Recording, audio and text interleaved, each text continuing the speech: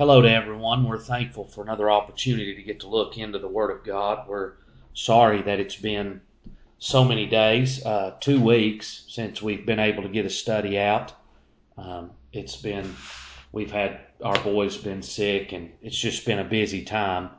And I greatly apologize not finding the time to be able to sit down and record. I like to have them out on time. So I apologize for that. But we're looking in 1 Kings 19. We've been studying about Elijah. And last time, if you remember, Elijah, he had ran from Jezebel and Ahab because of their threat. He had ran to the wilderness and God spoke to him there, fed him. Elijah went to Horeb, the Mount Sinai, the place where the law was given. And there he witnessed the earthquake and the wind and the fire. And then the still small voice of God. And we left off last time. Elijah had went out, covered his face. And God had asked him a second time, "What doest thou here, Elijah?" And Elijah answered the same answer that he gave the first time the Lord asked that question. That he had been very jealous. The children of Israel had forsaken the covenant, thrown down altars, and slain the prophets. And Elijah said, "I'm the only one left, and they want to kill me too."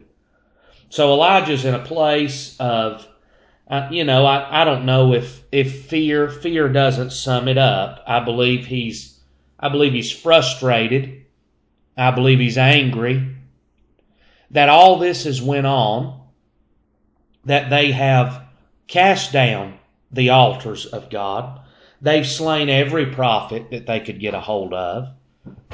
They have sought after Elijah to kill him as well. And Elijah's done all these works through the power of God, the fire coming down from heaven being the most recent. And yet there's still been no repentance towards God. And Elijah says, "I'm jealous for your name's sake." And Elijah's in a place here that just like me and you, he is, as he says very well in James, that Elijah was a man subject to like passions, such as we, just like you and me. So he thinks, well, there's no point in me enduring and going on any farther. There's no point in me trying to speak the word of God to these people. They're not going to turn. They're going to continue on in rebellion. Nothing's going to happen. And why should I? Why should I labor onward in this place? And if man is not very careful, we get to that place as well. What's the point? What's the purpose? They're not going to repent. And the truth is, as hard as this might be to swallow, there's a pile of people that are not going to repent. I believe by the Scripture, and I don't mean this to try to limit God in any way, but Scripture tells us that many will say in that day, "Lord, Lord." The Scripture tells us that there will be tares among the wheat, even until the end of the world. The Scripture tells us that few are on the narrow way, and that many are on the broad way. Everywhere you look. And the disciples asked Jesus one day, they said, "Are there few that be saved?" And the Lord didn't say, "Yeah, there's just a few." But he said, "Strive to enter in, for many shall say in that day, Lord." So everywhere you look, it's a remnant, it's a handful, it's a few that will believe the gospel and repent. Does that mean that the gospel doesn't need to go out, that it's pointless to preach the gospel? Absolutely not. The work of God is just that. It's the work of God.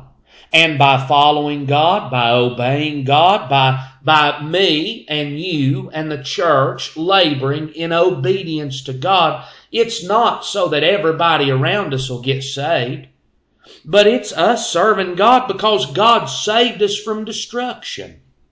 That's the way it ought to be. Service ought to be motivated by a love for God because of, that comes from, that originates from the love that God showed us in salvation.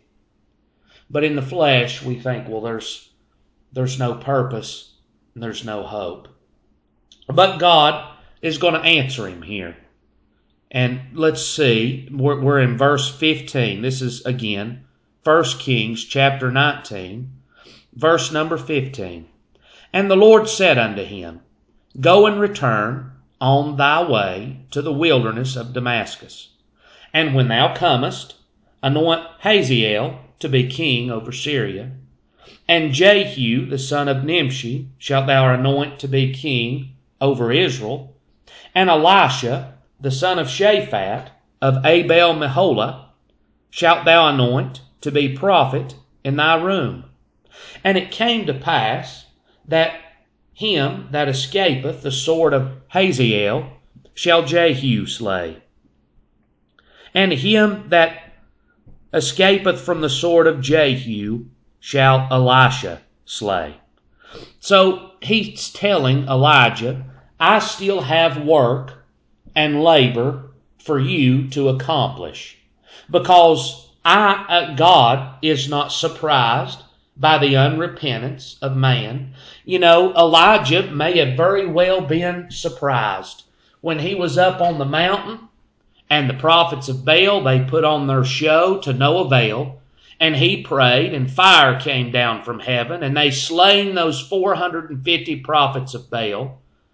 Elijah then said, there's rain coming, let's run back to town. He might have thought in his mind, and you know, you put yourself in Elijah's shoes, no doubt he's thinking, well, boy, they're going to repent when we get there.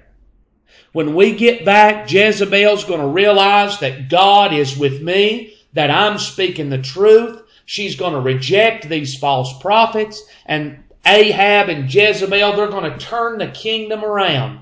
How many times do you think that man feels that way? I believe Elijah felt that way, but there was no repentance. Well, God was not surprised by that. God knew that they were not going to repent and that they were not going to turn at that. Does that mean that that was to no avail? Nay, that was a witness against them. The gospel's purpose is to be a savor of life unto life to them that believe, but to them that reject, that gospel, the very same gospel of salvation of the Lord Jesus Christ, will be a curse against them, witnessing against their hardness of heart, unbelief, and unrepentance. Well, that's exactly what that work on the mount, it's going to bear witness against Ahab and Jezebel and bring further and greater judgment upon their heads. And so the Lord says, Elijah, the work's not done. When your work's done, then I'll call you home. But you're not going to die in the wilderness, and you're not going to hide up here in a cave. I've got work yet for you to do. And after that, then I'll take you. You know, very familiar scripture that Paul wrote to Timothy in 2 Timothy. Probably the last book that Paul wrote before that he lost his life. But in chapter 4, verse 5, watch thou in all things, endure afflictions, do the work of an evangelist, make full proof of thy ministry. For I am now ready to be offered, and the time of my departure is at hand. I have fought a good fight, I have finished my course, I have kept the faith. Henceforth there is laid up for me a crown of righteousness, which the righteous judge shall give me at that day, and not to me only, but unto all them also that love his appearing. So Paul, the apostle, he's writing here, and you know the truth is he's imprisoned by the Romans, and the emperor Nero, as history would say, is going to take him and have his head cut off. So you say, well, the emperor, the Caesar, Nero, he's going to have Paul killed and he's going to end Paul's life. But Paul's not blaming it on them. He's not angry at them that they're going to kill him. Paul says this, my work's done. I'm ready to be offered. I have done the work that the Lord's laid out for me to do, and now it's time for me to go home. You can rest assured that, Elijah, when your labor's done, I'll bring you home. But as long as there's work to do, we work. Paul said to the Philippians, I'm in a great strait betwixt two. To go home and be with the Lord, that's far better for me. But to stay and to help you is more needful. So Paul is saying, I'd like to go home. I believe Elijah here. Elijah would have liked to have went home to be with the Lord. But Paul says, I've still got work to do, to establish, to set up, to finish the work that God would have me. And when that work's done, then I'll get to go home to be with the Lord. Well, here's Elijah. Elijah says, I'm the only one left and I'm just ready to go. And God says, not so. There's more work yet to do. And as he's writing to Timothy here, Paul, at the end of his life, he's encouraging him, endure afflictions, watch in all things, do the work of an evangelist, make full proof of thy ministry. He's establishing, strengthening the hands and the heart of Timothy. Timothy, there's coming times that they're not going to hear you. There's coming a day in your lifetime, Timothy, that they will not endure sound doctrine. They will not hear the gospel. They will not care about the truth, but they're going to love theirself and reject the wisdom of God. But Timothy, you endure. You fight the good fight. You preach the gospel and rightly divide the word of truth as long as God allows you to do so. Because my work's done. So Paul, at the end of his life, seeking to be a benefit still to those that are going to be left in this labor. Because if Elijah dies and goes on, there's still all of Israel there and people that are in need of strength and help and of the Word of God. There's work yet to do, Elijah.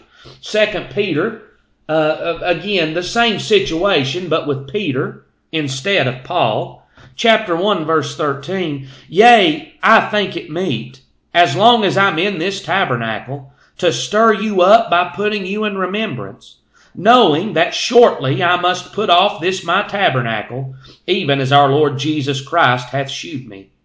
Moreover, I will endeavor that you may be able after my decease to have these things always in remembrance. Peter says, I know by revelation of God, I've got a short time left and they're going to crucify me upside down, as history would say.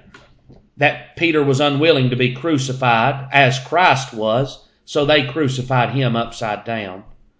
Peter says, I know that time is quickly coming, but I've still got this work to do. I want to write this letter, this scripture, and what a wonderful book that Paul wrote in 2 Timothy. What a wonderful book that Peter wrote in 2 Peter. Why hadn't they already been killed? Because there was yet this work to do. Peter says, while I'm here, I want to stir you up. I want to stir up your remembrance of the gospel. I want to help you be established. I want to accomplish the labor that I can while I'm still here and while I still have time.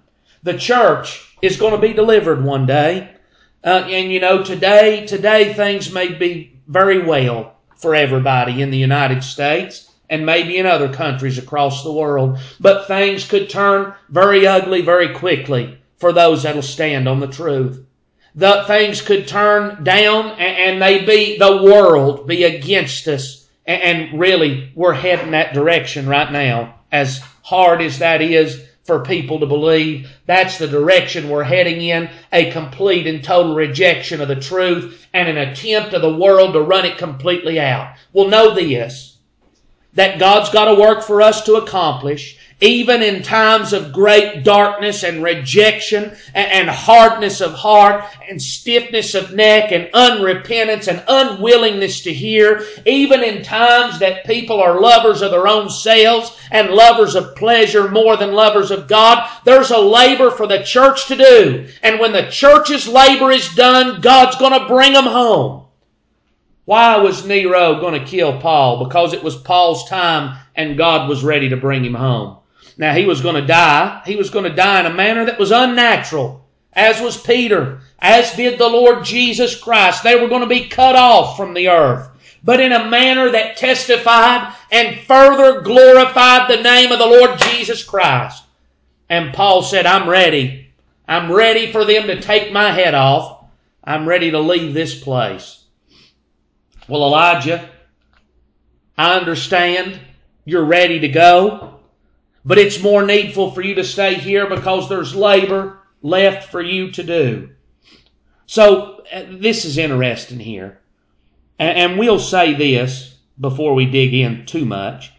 God says, anoint Hazael to be king over Syria, and Jehu to be king over Israel. Elijah does not anoint either one of those. Elisha carries out both of those anointings. But Elijah has to anoint Elisha in order for that to get done. You see, there, the work of Elijah, though he's not going to anoint, though it's going to be Elisha, and he's going to be gone on before those anointings take place, yet it's a result of the work that Elijah done through God. See, God's work, it doesn't stop when I die. God's work didn't stop when Paul died or when Peter died. There were laborers left in the vineyard working for the glory of God. And Paul is looking at a young man, Timothy, and saying, Timothy, when I'm gone, don't be discouraged. Go on and stand on the truth of the gospel. Peter says, when they crucify me and I lose my life, don't give up. Don't slow down. Don't be discouraged by that, but you be stirred up and hold fast to the Word of God. There's work yet to be done. When my work's done and God calls me home, that will not be the end of the work of God.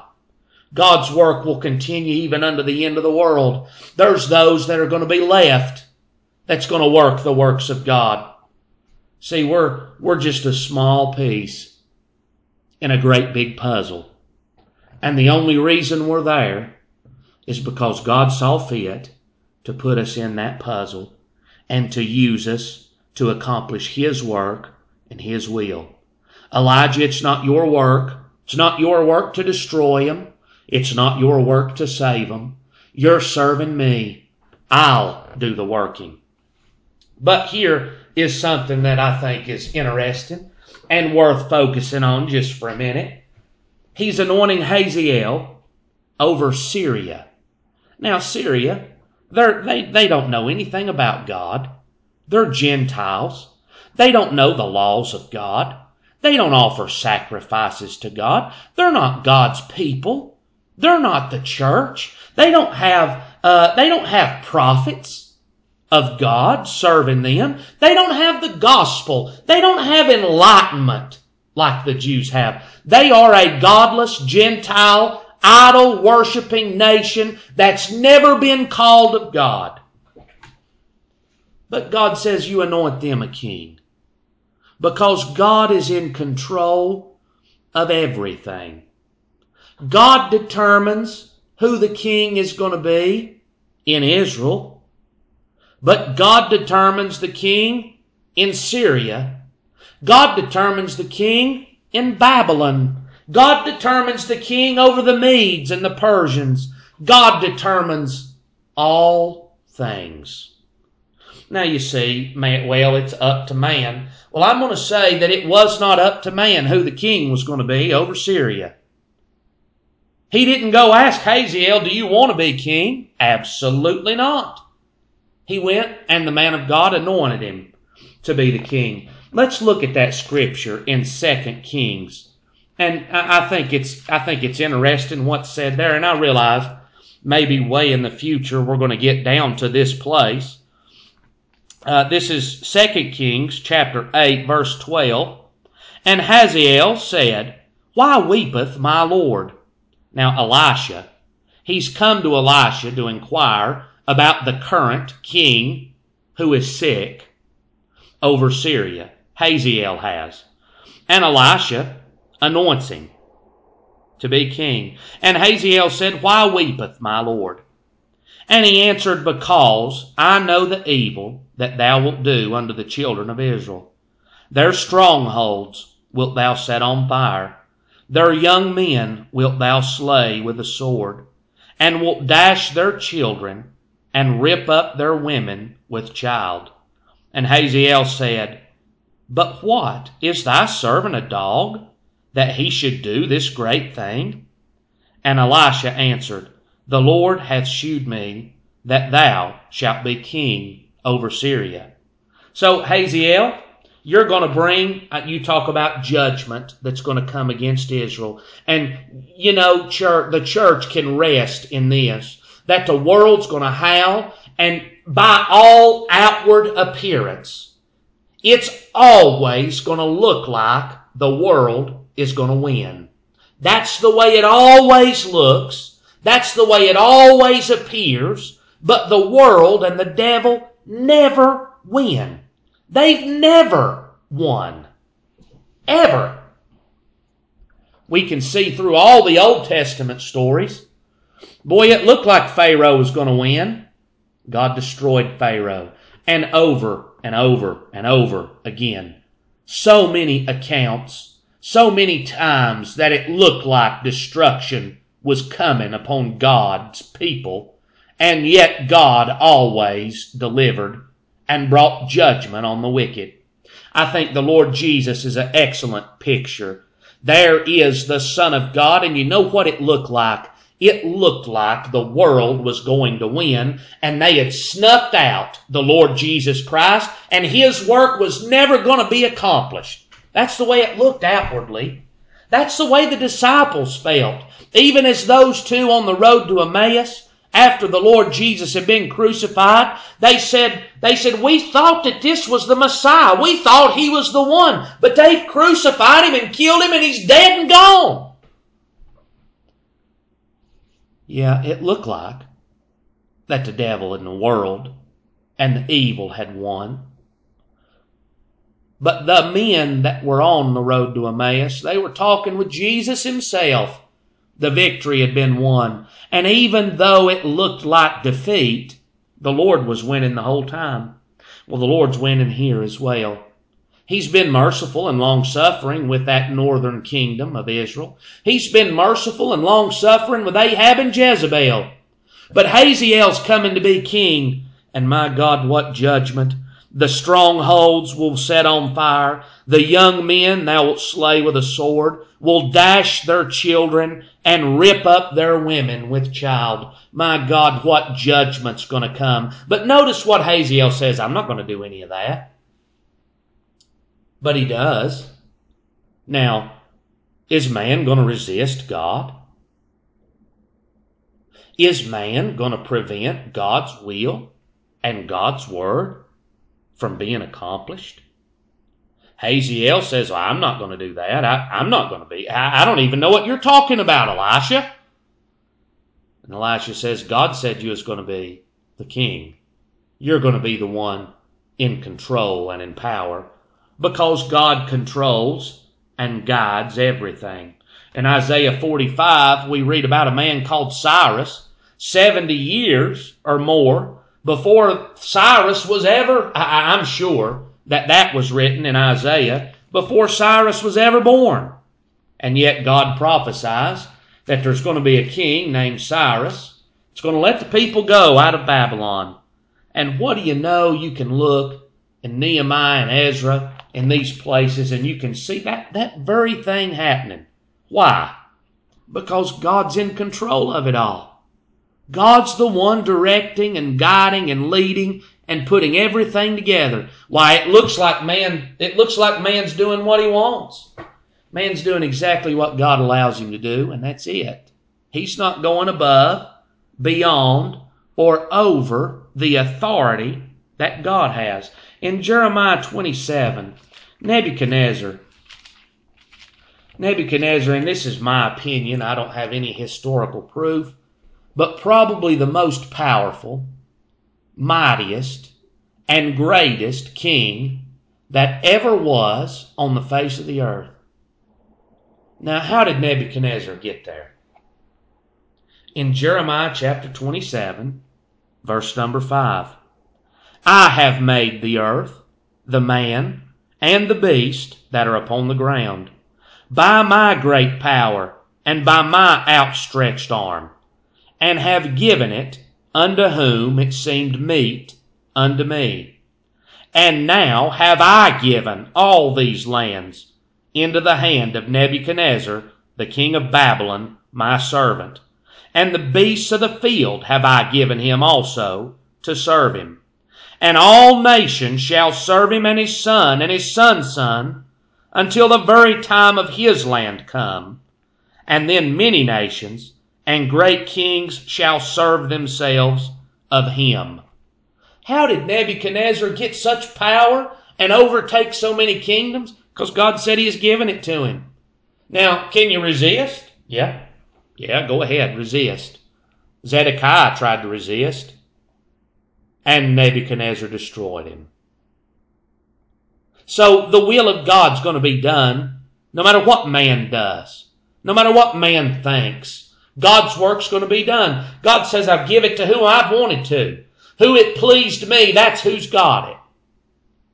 And now I've given it to Nebuchadnezzar, and everybody's going to serve him until the time of his land come. When is that going to end? When God says it. He already knows. His son's son, his grandson, Belshazzar. Belshazzar's going to be the king up at the end of Babylon. So God's in control. God's guiding. God's leading all things. So Hazael is going to be anointed the king, and he's going to judge the people. You see that by what we see there in 2 Kings. He's going to bring great judgment and destruction upon the people of that northern kingdom of Israel. And Jehu is going to be anointed king of Israel. He's going to be the king of the nation Israel. He's going to be the one after Ahab in there. And this is what the Bible says of him in 2 Kings 9:7. You can see. Give me just a second to turn there. 2 Kings chapter 9 verse 7. And let me back up to verse 6. And he arose and went into the house. Now this is the man of God, the servant of Elisha. And so he comes to where Jehu is. And in verse 6, he arose and went into the house, and he poured oil on his head, and said unto him, Thus saith the Lord God of Israel, I have anointed thee king over the people of the Lord, even over Israel. And thou shalt smite the house of Ahab thy master, that I may avenge the blood of my servants the prophets, and the blood of all the servants of the Lord at the hand of Jezebel. For the whole house of Ahab shall perish. And I will cut off from Ahab him that pisseth against the wall, and him that is shut up and left in Israel. And I will make the house of Ahab like the house of Jeroboam the son of Nebat, like the house of Baasha the son of Ahijah. And the dogs shall eat Jezebel in the portion of Jezebel, and there shall be none to bury her. And he opened the door and fled. So God's anointing Jehu, and Jehu is going to bring destruction on the family of Ahab. So Hazael is going to judge and bring destruction on the people. Jehu, God's going to anoint and use him to completely destroy the house of Ahab, even to him, him that pisseth against the wall, him that's poor, that's got nothing, that's living out. He's going to destroy everybody from the king house, from the throne, all the way down to the poorest one of the family. God's cutting off that family. You get caught up in a place and you say, wait a minute, that's not fair, that's mean. But it's the judgment of God. They have rejected the very commandment of God. They've rejected the gospel. God has been so long-suffering and merciful with Ahab, with Jezebel, with the family. He's given the gospel and He's sent His prophets, and they've rejected, and God's going to destroy them for that. So God's going to conquer. And this is how God's going to do it. God's going to use Hazael to destroy the people, the rebellious and idolatrous people that served other gods and would not turn to the gospel. Judgment's coming on them. And Jehu's going to judge the king's house, the man in authority, the man with power, the man that had all of these works of Elijah before his eyes and rejected every one of them and had the altars cast down, had the word of God mocked and the prophets destroyed. God's going to destroy them as well. So there's judgment coming. There is judgment coming, friends. The gospel, it may look like it's being walked on and tread underfoot, and the world and the church world, the religious crowd, they're just able to laugh and mock and smirk at the man of God. And I know how that is. I know how that makes a man feel. You talk about feeling worthless when you're trying to labor in the word and people make fun right before your face, right in your face. My gosh, you talk about making a man feel worthless. It brings you to a place of Elijah. What am I going to do? There's no purpose in going on. Well, Ahab's going to be destroyed and his house. The people are going to be judged. And you can rest assured in this, judgment is surely coming on those that will not hear the gospel. And that's not a prideful thing to say either. That's the truth of the Word of God. Judgment is coming upon those that reject the gospel. That's Bible scripture. That can be preached service after service. Those that won't hear will be destroyed. It's the truth. And if they're not going to hear, friends, that's going to be their end. It's going to be Ahab and Jezebel's end, and that'll be the end of everyone that won't hear the gospel and won't repent at the word of truth. And also, so we've got Hazael, we've got Elisha, and we've got Jehu. So Elisha, the man of God, you're going to anoint him to be prophet in your room. He's going to be the one to take up your labor and your work. He's going to be the one to follow after you. Elijah, when you're gone, my work don't end. I've got more to accomplish. I've got more to do. And I've got already have a man that I know is going to follow in your footsteps. Now, you think about the will of man. God don't say, Elijah, go down there and talk to him and see whether he's going to follow you or not. God says, Elijah, he's the one. He's going to follow you. You go anoint him. He's going to do the work. He's going to be the man to follow you. He's going to endure afflictions. He's going to endure the fight. He's going to stand for the truth. He's going to accomplish my work. Why? Because God said. That's why. It ain't up to the will of Elisha. God's calling him into a work. God's calling Hazael into the kingdom to bring judgment. God's calling Jehu into the kingdom to bring judgment.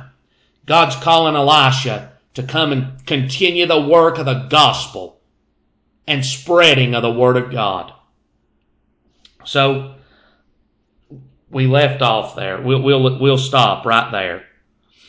But he says, him that escapeth the sword of Hazael shall Jehu slay. Him that escapeth the sword of Jehu shall Elisha slay. Who's going to escape from God's judgment?